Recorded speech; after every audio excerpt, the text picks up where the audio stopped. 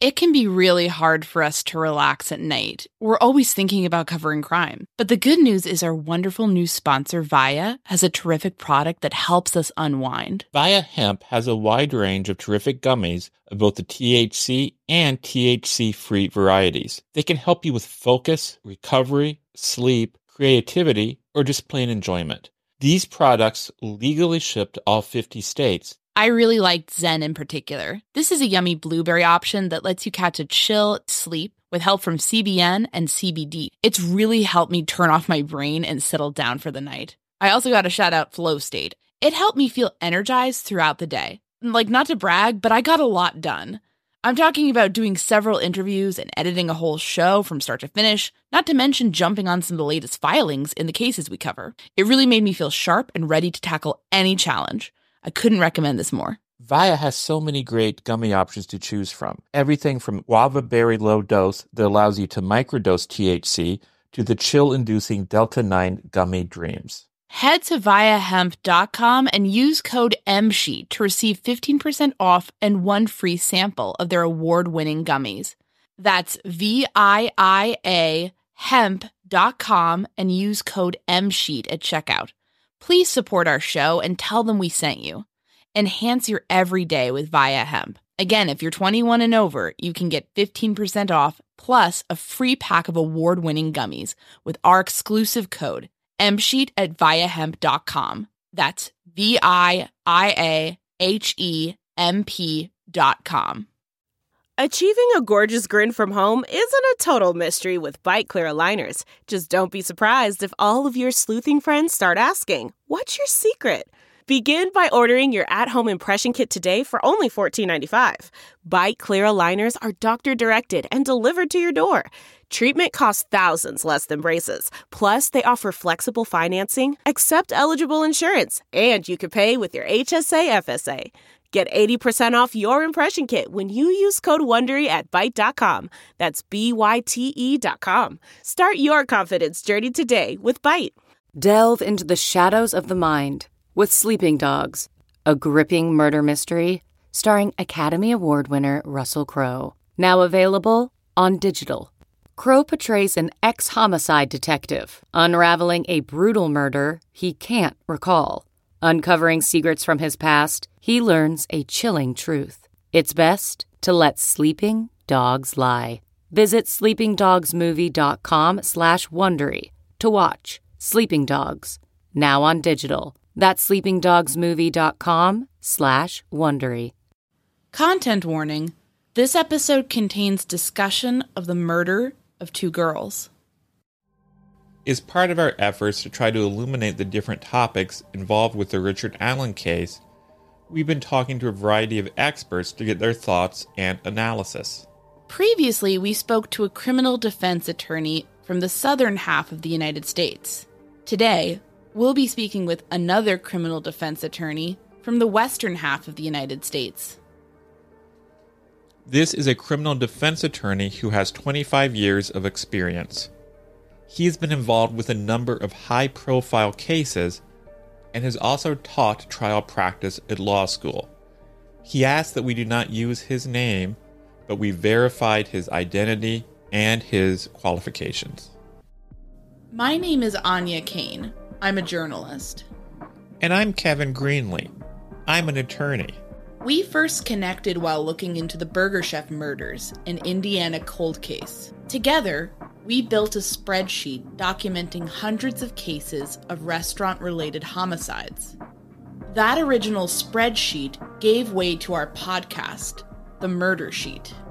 Now we maintain that same research-centric, investigative approach as we look into all sorts of homicides, including unsolved cases, historical crimes, and, of course, restaurant murders. We don't just chat about the headlines. Our podcast is a platform for our journalism. The Murder Sheet focuses on investigative reporting, thoughtful analysis, thorough research, and in-depth interviews. We're The Murder Sheet.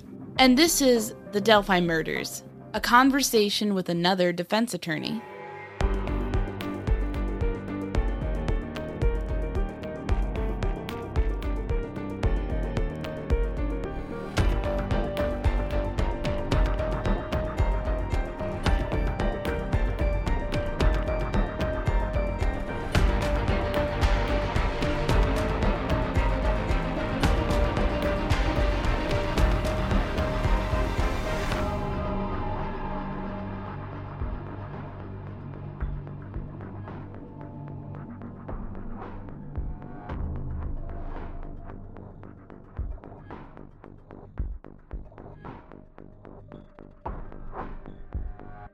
I do have a ton of experience in search and seizure law.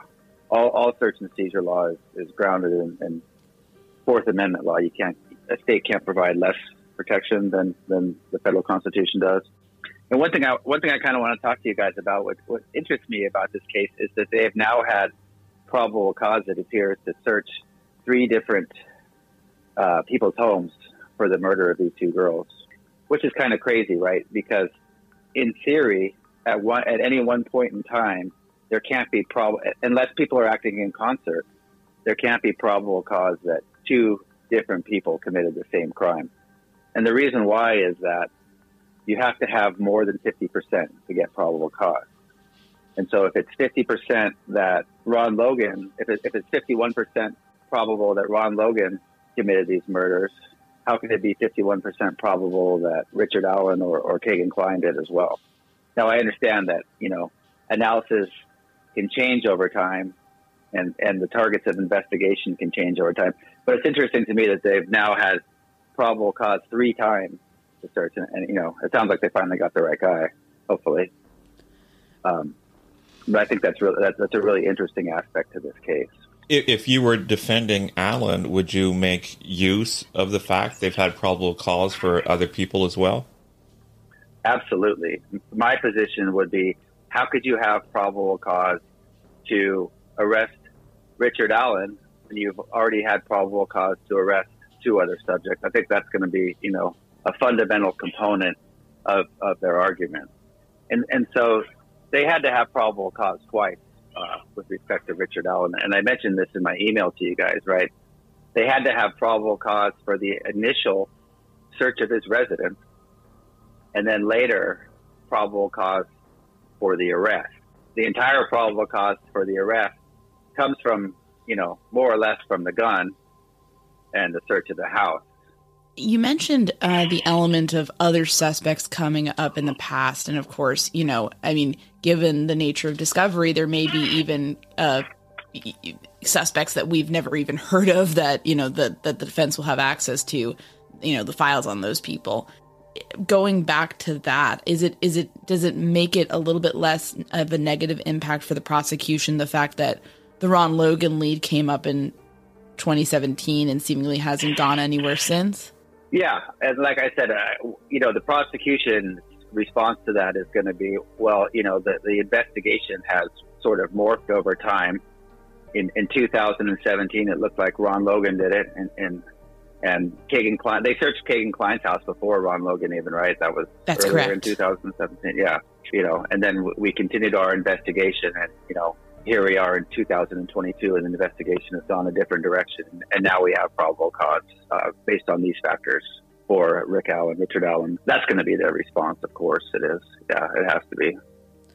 And one thing that they have been hinting at, the prosecution, law enforcement, is that they do believe that there are other actors involved. And I guess, from the defense perspective, what is the strategy with dealing with that? Because I can imagine that could also be a bit of a weakness for the prosecution if they're introducing other people. The PC affidavit makes no mention of other people. I don't know why it wouldn't if there were other people involved. I think it's a dangerous road for the prosecutor to go down, to say there are other people if there aren't. I think there's already been some discussion about this, perhaps on your podcast, that if you do that and you can't produce other people, then the defense is going to get up and say, these other people that the prosecutor thought, did this, where are they? Why aren't they here? They're the ones who are liable, not my client. So I think that creates a problem for the prosecutor if they are just doing that, without anything to back it up.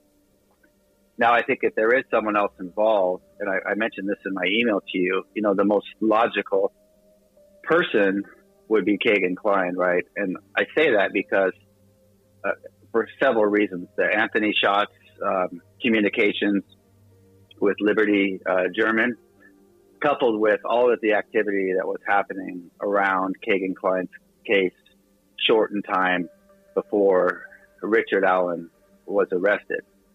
But it's difficult for me to envision what that involvement by Kegan Kline would have looked like, right? Because the witnesses who put Allen or someone who looks like Allen at the site, don't put him there with anyone else, either before the murders or after the murders, if you read the PC affidavit.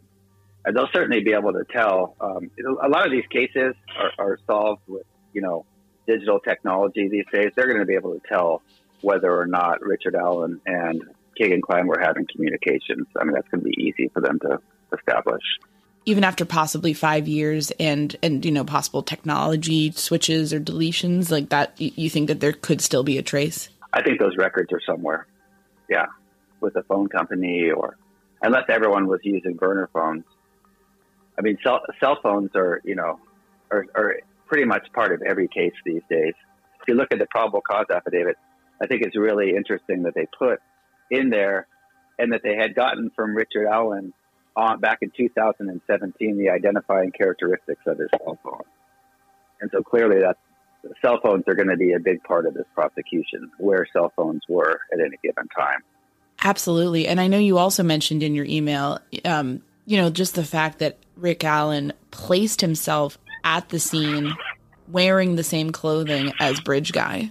And this is really one of the most bizarre facts of the case. Once that came out, I try to think in my mind, and I'm sure you guys have too, if Richard Allen, in fact, committed these homicides, why on earth would he ever place himself at the scene? There's a couple reasons that I can think of, right? I mean, he knew that someone else knew he was there, and so he wanted to stay ahead of the story. That's the most obvious reason. Either someone made his car, the witnesses who saw him on the trail. Other reasons,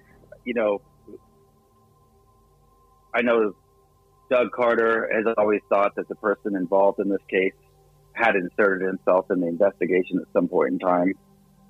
And if they're right with Richard Allen being the perpetrator, then Doug Carter was right on that. And that seems to be, I'm not a criminal profiler by any means, but that seems to be something that people who commit these types of crimes often do, right? Insert themselves into the investigation. And I'm not a psychologist. I can't tell you the psychological reasons why someone would do that. But to me, it's absolutely fascinating that Richard Allen, if he in fact did this, would place himself there. Yeah. And then all this other stuff, doesn't matter as much. The Hoosier Hoosier Harvester store tapes showing him coming and going. Mm-hmm. I mean, he puts himself there, right? And so, right. It's odd to me to think, and so the fact that his cell phone is going to be there, how much can they do with that? Because he's already putting himself there. They're still going to have to tie into the murders in some way. I don't think the gun, the non-fired round, is going to do it. They have to have something else.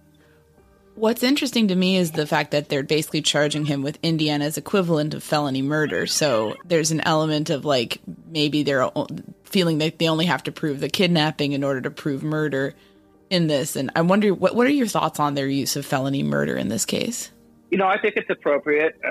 We don't have, I don't know what the murder statutes look like in Indiana. In my state, we have sort of like a first degree and a second degree murder. The first degree sort of being like a premeditated, intentional type of murder. I think if they can prove Richard Allen did this, I think they're good, under either theory. Kind of responding to something that the other lawyer said in the last podcast. One thing that I disagree with him saying is that, Richard Allen's attorneys have boxed him in by claiming actual innocence. This is a case where if he did it, there's not going to be any defenses, right? He's not going to be able to argue self-defense or defense of property or defense of others. He either did it or he didn't do it. So I agree with the strategy, if that's in fact what Richard Allen is telling his attorneys, to come out and say, no, you got the wrong guy here. Because there's not going to be any defenses, right? These are two very young girls. He either did it intentionally or he didn't do it. Those are the only two possible scenarios in my mind.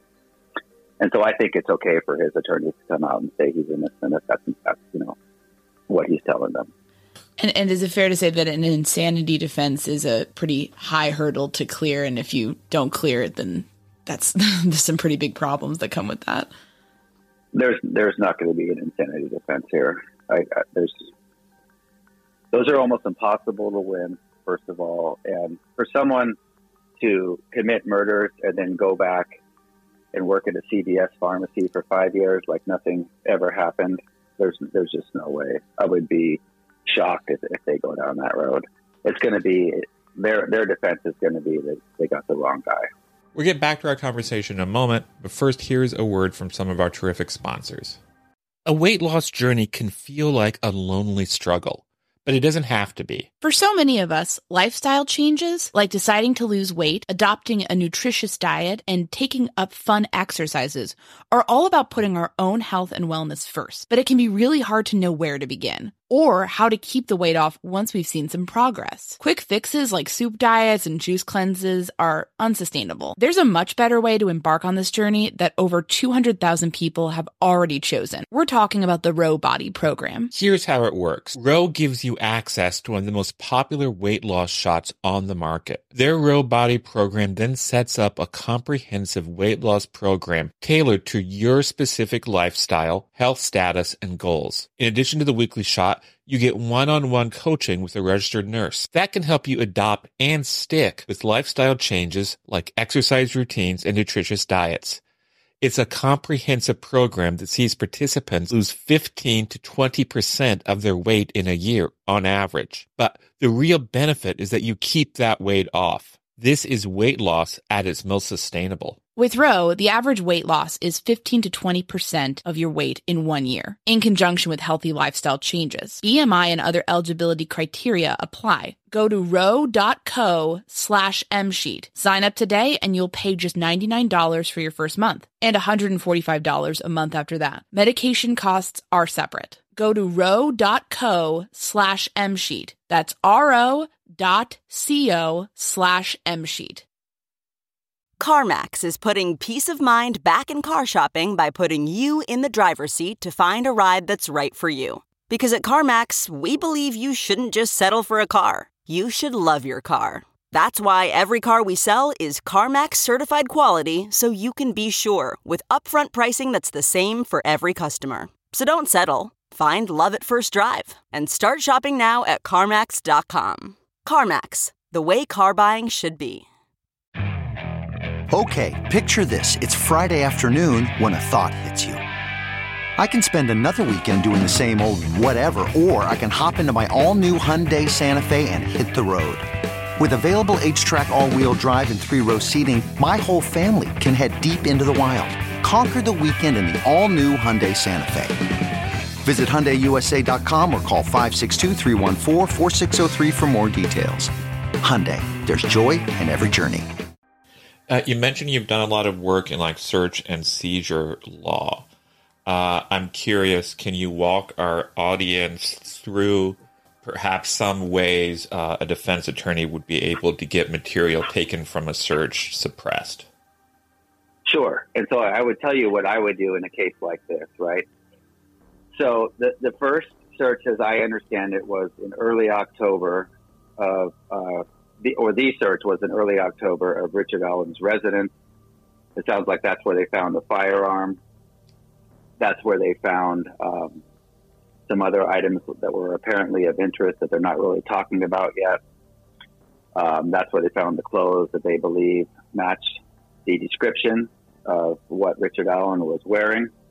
And then they go back later, and based on what they find in the search, they talked to Richard Allen, I believe it was like on October 26th or something like that.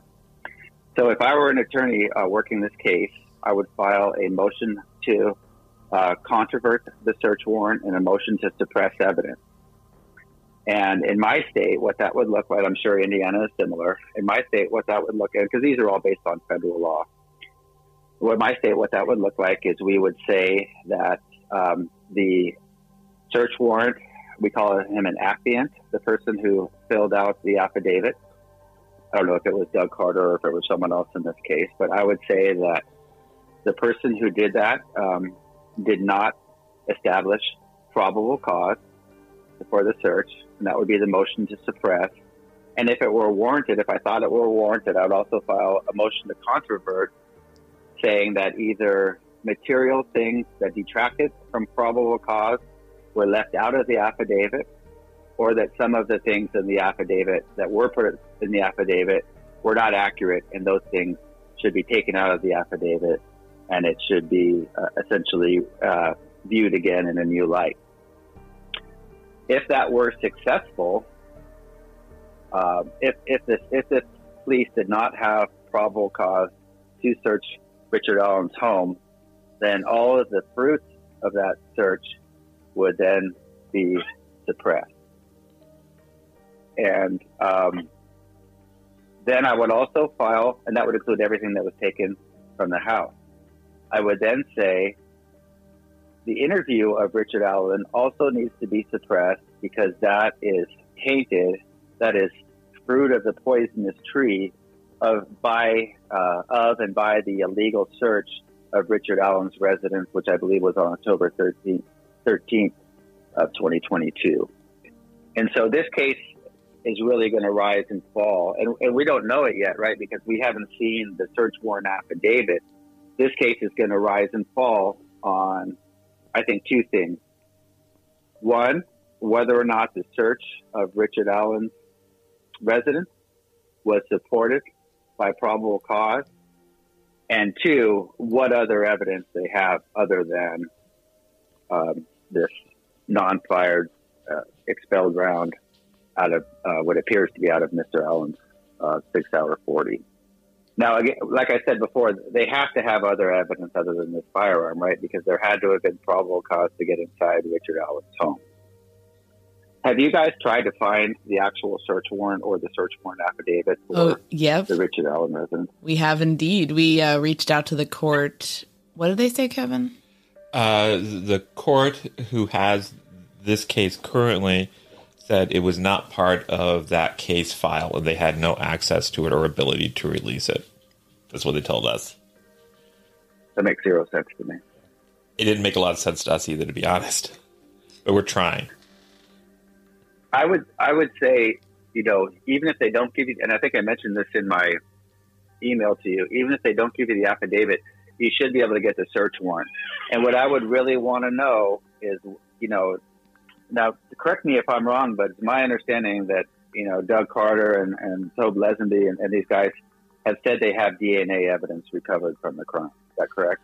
Okay. I'll say that there's been a lot of vague statements made about DNA in this case, but frankly, given that it's been unsolved for so long, I think Kevin and I are somewhat skeptical on the nature or strength of the DNA evidence. I mean, we don't know that for a fact, but it's just our thoughts on it. It would be hard for a person to have committed these offenses without leaving any DNA behind at all, given the violent nature of the assaults and the murders as I understand them to be. It sounds like the media is saying there was no sexual assault, but then it also sounds like from the PC affidavit that these girls' clothes ended up in the creek, which to me is indicative of them being sexually assaulted. And if there was a sexual assault, then there's absolutely going to be DNA. Right. Yeah. I wonder if there's possible offender DNA, but it's a small sample and they were reluctant to, use it and destroy it in the process. And maybe now that they have someone to compare it against, maybe now they will. That's just speculation on my part, to be honest. That is going to be the linchpin of their case. If they can put his DNA at the scene, then they got this guy dead to rights. So that's what they really need. Or, if they found something in his house that either has the girl's DNA on it, or if it's some type of, there's been mentioned that perhaps some souvenirs were taken from these girls. If they found something like that, well, then they got them dead to rights as well. And I'm coming from the perspective where I would absolutely love to see this case solved, right? My heart goes out to the families in this case. And I have kids this age, and to think that they could just vanish into thin air and not have answers for 5 years is, unthinkable to me. So I would love to see this case solved. But that being said, I also want the right guy to go down for it. Like I know you guys do as well. I know you mentioned that on your podcast.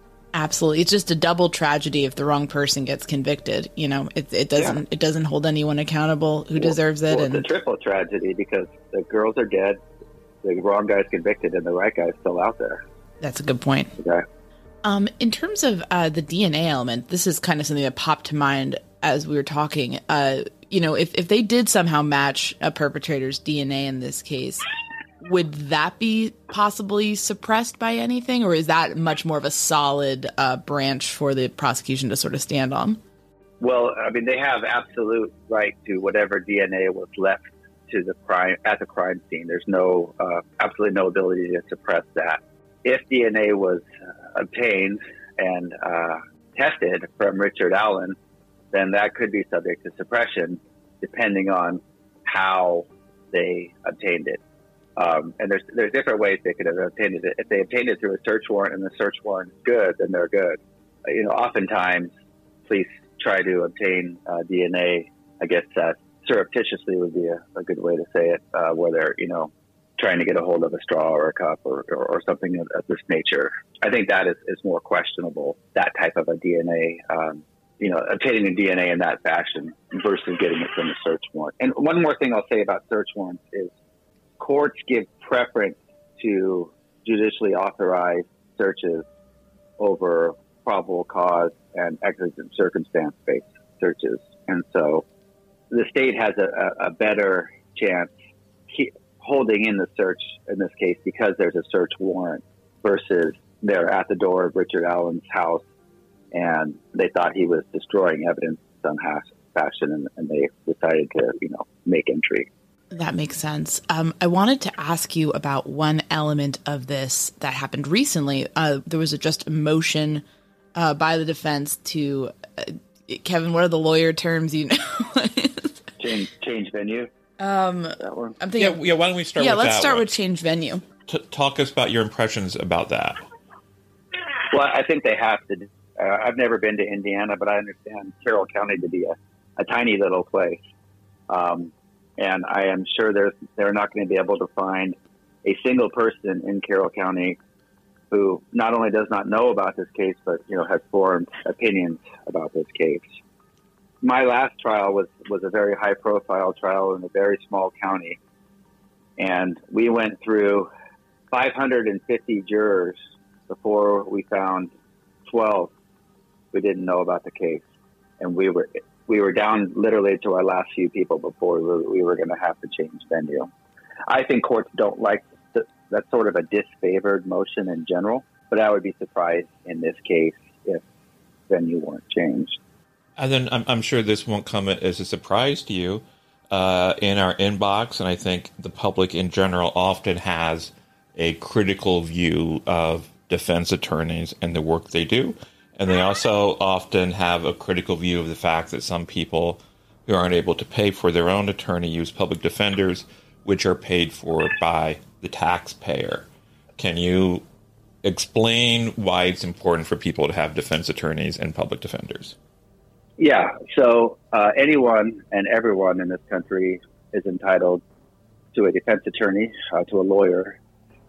And that is because our rule of law is based upon the premise that all defendants are presumed innocent and that the government must prove its case against the person beyond a reasonable doubt. And if you look at the history of the world and of this country, you will see that the government, the state, is quite often wrong and sometimes worse. And when I say worse, I mean sometimes they even fabricate evidence when it accuses someone of committing a crime. And what I've seen in my practice, and certainly in paying attention to other cases nationwide, is that even with the protections that we afford criminal defendants in every case, the right to an attorney, the presumption of innocence, the high burden of proof beyond a reasonable doubt required in all cases, I feel that it is still very easy for the state to convict someone of a crime. The state has a tremendous amount of power when it comes to this area of our lives, the ability to convict someone of a crime and to put them in prison. And sometimes they get that wrong for whatever reason. I sometimes joke that all prosecutors start every case on third base. And then I further joke that sometimes they hit a triple. And the reason I say this, and there's some truth to it, is that they have a tremendous amount of power with respect to where to bring a case, when to bring a case, how to bring a case. And the resources they have are always going to be outmatched by the defense side. And because of these dynamics, and if you include the dynamic also that I think that juries have a tendency to convict people. I think juries walk into court wanting to convict people. I think they sort of think that the person is there for a reason when the jury gets there, and they wouldn't be there had they not done something. And particularly in a case like this with such heinous crimes, the jury is going to have that sort of precept set going into the case. So that in our country, the principles that the presumption of innocence shall apply to all cases, that we have the right to confront witnesses, that the state has to prove a case beyond a reasonable doubt. We have all of these in our criminal defense system because we feel that, the founders of our country feel and the courts feel that these protections are more important than the result of any single case. The theory being it's better to have a guilty person free than to have an innocent person sit in jail. And certainly if you look, at the Innocence Project, or if you look at all of the people who have been released or exonerated on DNA evidence in this country, you could easily conclude that, it's not hard to convict someone, and that the government does often get it wrong. And again, the juries, once they get into the courtroom, I do believe that the juries want to convict people. I really think that it's kind of a lack of empathy if people are saying, people shouldn't have defense attorneys. It's like if you or a loved one were accused of something that you didn't do, and the public made up their mind about you, and the government made their mind up about you and threw away the key, nobody would like that. And I see that all the time in my practice.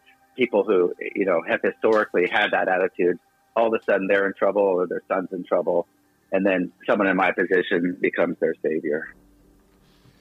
I will say, Anya, that in the 25 years that I have been in practice, it has been nice to see, because when I started my practice, defense attorneys were the devil and prosecutors were the saints, and there was really no gray area. That was kind of the public perception. When I go into a jury trial during the jury selection process, I always make sure to ask people what the perceptions of defense attorneys are and what the perceptions of prosecutors are, because I want those people off who still have that mindset. But what I have seen in my 25 years of practice is that sort of the script has flipped. And I think a lot of people now consider the prosecutors to be the bad guys and the defense attorneys, to be the good guys. And of course, there's a lot of anti-government sentiment going on in the world these days. And I think that's part of it. But I think there's also been a recognition, a lot of it, well documented by the media, that when we don't have good defense attorneys, and even sometimes when we do, innocent people get convicted for crimes they didn't commit. I feel like the best of both worlds is, prosecutors and defense attorneys, for the most part, by and large, are just people trying to do the best they can at their jobs. And, everybody, the public, if they're coming into the justice system as a potential juror, viewing it with that kind of nuance is probably the best way, unless specific individuals are acting badly, obviously. Right. Then I think there are some process questions that people don't understand or find confusing. For instance, Allen's attorneys recently filed a motion to have some ex parte communications with the judge so they can share with the judge some of their strategy and explain why they want to have funds to retain specific experts and such. And they want to have these conversations with the judge outside the purview of the prosecutor. Can you discuss why something like that happens? Yeah, and I think that's totally appropriate. So the normal rule is you cannot have ex parte contact with the judge about the judge who's assigned to the case, about the merits of the case. And for the viewers who don't know, ex parte means one-sided contact. So in this case, it would be the defense lawyer having contact with the judge without the prosecutor being present. Now, in a case like this, for the limited purpose that you're discussing, Kevin, I think it is appropriate because the defense lawyers should be able to strategize the case and should be able to consult with experts without the prosecutor knowing that they're doing that, right? The state certainly has that ability. They don't have to go to the judge to ask for funds. They have that's already in their budget. And so let's say the defense wants to hire, a ballistics expert or a DNA expert, or, frequently in a case like this, you would hire a polygrapher, someone to do a lie detector on someone like Mr. Allen, if he were willing to take one. And that would be the easiest example, right? If you were going to do a polygraph of Richard Allen, you wouldn't want anyone else to know that you were doing a polygraph of Richard Allen, because if he failed the polygraph, you would never want that to leave the confines of your attorney-client privilege file. If he passed the polygraph, then of course you're going to run to the prosecutor and say, look what I got, Mr. Allen's innocent, here's his polygraph. But that would be the easiest example of when you would want to perhaps do some work without the prosecutor knowing about it.